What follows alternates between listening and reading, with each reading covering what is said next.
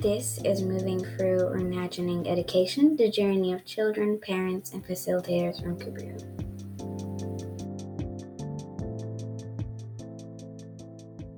Ranjani, it is a pleasure to start the year with you. I have been looking forward to this dialogue. Thank you so much for inviting me. I was waiting to converse with you. Oh, great. Good to hear that.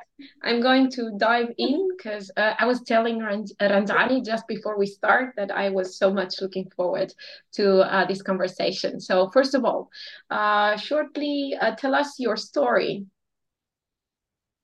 Introduce yourself. I'm an artist. I do my artworks and I live in the countryside in India with my husband and my two wonderful children. Because of the way we live, a lot of things get shaped the way they are. And homeschooling is just one of those things. Yes. Okay, so let's jump to the first question. Sure. What is that you want to see happening out there in the world for education and learning, and what is that we all need to thrive in the future? When I think of education here in India right now, and when I see how teachers, I have a lot of teacher friends and teachers in the family, and I see them often complain that they are burdened by administrative tasks and assessment tasks. When I think of technology, I feel optimistic. I get scared, but I also feel excited. So what I'm thinking is maybe, in a short time, we will see technology clearing up their time and helping them do their mundane tasks more easily and be with their students and do the best they can do the best thing that humans can do possibly. That's that's what I'm hoping to see. Okay, thank you. What is one thing that you had to let go of or unlearn, maybe more than once? Yeah, so many times. um, my older kid, Hamsa, who's 11 now, and when she was a toddler, she was restless. She couldn't sit down in one place to do anything.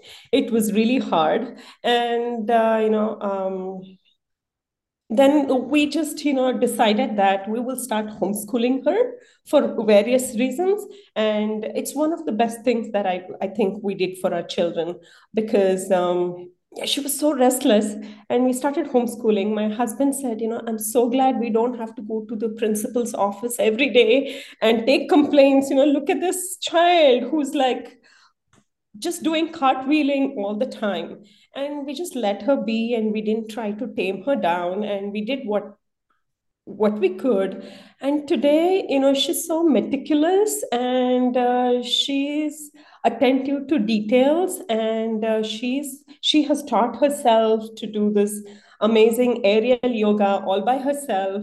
And I feel happy when I hear her talk about, how to not injure yourself, how to prevent, training injuries, and how to build muscle strength in the core and all these things.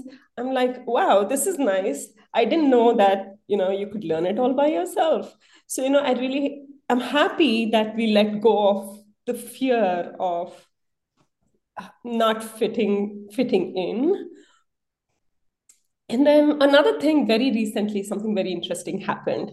As my children are growing up now, 10 and 11, this very real fear of academic learning started creeping in. I was like, okay, am I really equipped? Will I be able to handle how I will teach them all these subjects? But interestingly, last year, my children decided they want to learn science.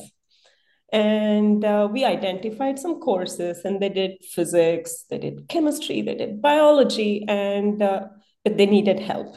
These are online courses, and I sat down with them, helped them break down the concepts, and just be there and, when they need me. But I saw that they could really handle it. And it was clearly about the grade level, I think. And I felt that, okay, so when children want to learn, they will learn. And all they need is good resource, adult guidance, and unhindered time. And on their own, they're capable of mastering several things. So that was one thing that happened recently. And I remember this, when my younger child, Tara, she had been on these training wheels for her bike for a long time. And one day she decided that she'll take them off. It was easy to get them out. She had taken it off. She's at a distance. I'm having my lunch and she's screaming and she's saying, how can I go on my bike now? I don't have the training wheels. I said, okay, just get on, grip your left foot, plant your left foot on the ground, right foot, pick up the pedal, and then just gently go down on that and let go of your left foot and start pedaling. And she did just that. I was like, wow, today she did this biking. And now I'm thinking, is there a way I can apply this to all areas of their learning and just let them be themselves, figure it out, find out what something is all about, and then fly happily? Yeah. Mm. Yeah. Thank you. Thank you. Okay, let's jump to this one. How do we connect, build relationship during the educational paradigm shift that it's worldwide at this point? Which do you think are 5 qualities a friend of yours would notice about yourself and what they would be inspired by you in this journey? Okay, let me start with this thing of how we live. It was about 15 years ago, 15, 16 years ago, that my husband and we were living in a big city, Bangalore, which is like the IT capital of India. And we could see that the city is growing immensely and it was chaotic at that time itself. And we could see what was coming. And we felt that this is not sustainable.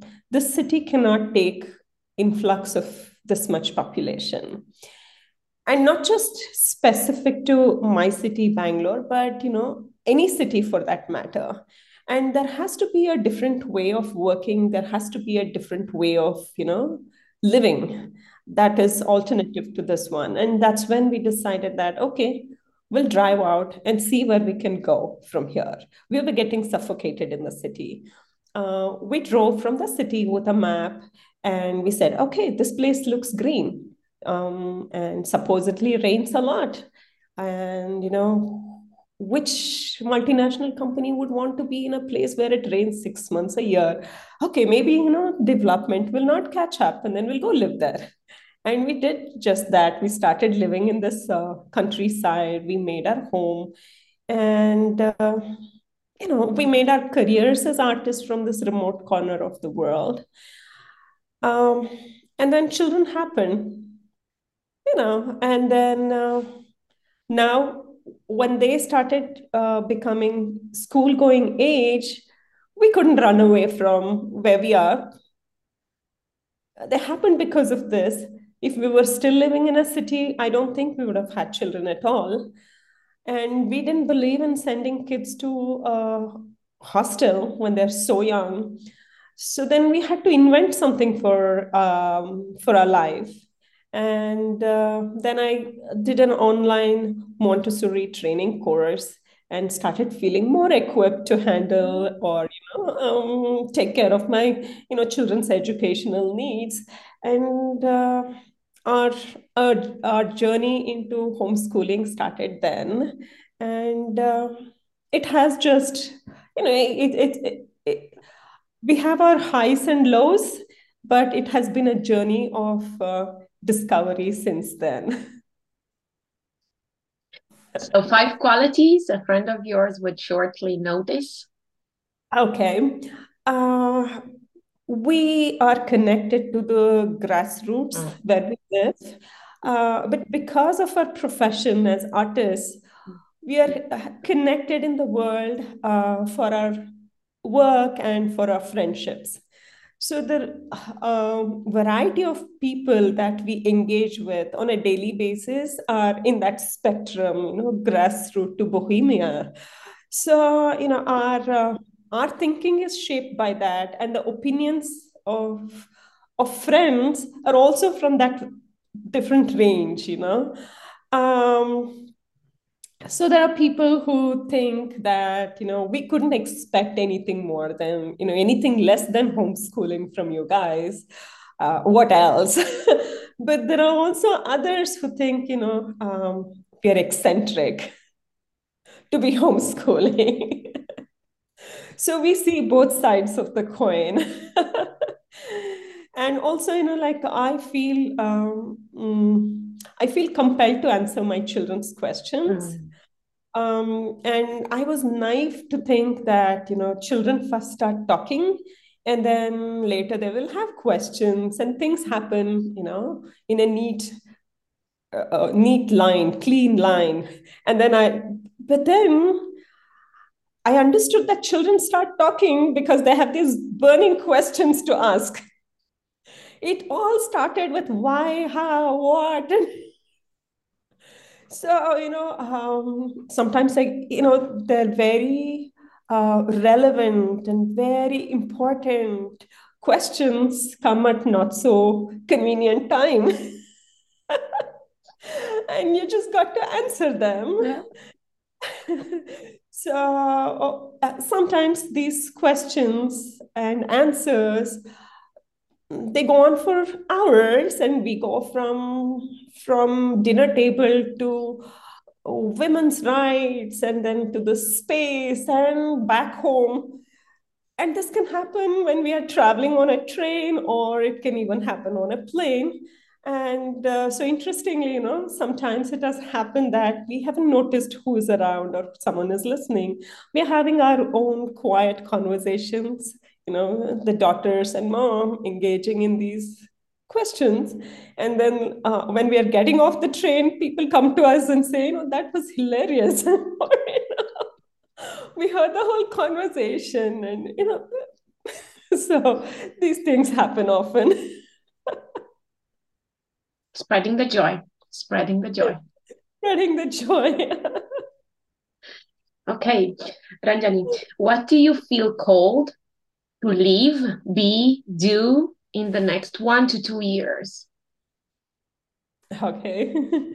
I think, I've grown with my children. Sometimes I feel I'm only as educated as my youngest child. And this is my second chance to be a child. I'm living with my daughters, and I'm seeing everything through their eyes. It was beautiful to see how their worlds expanded from being babies to toddlers to little children. 10 and 11. And now I can't wait to see, what more they will start to see as I also feel that, parenting is a really short phase in one's life, only until kids are 18. But sometimes I also feel that, like when I see my relationship with my parents, they still have to parent me sometimes.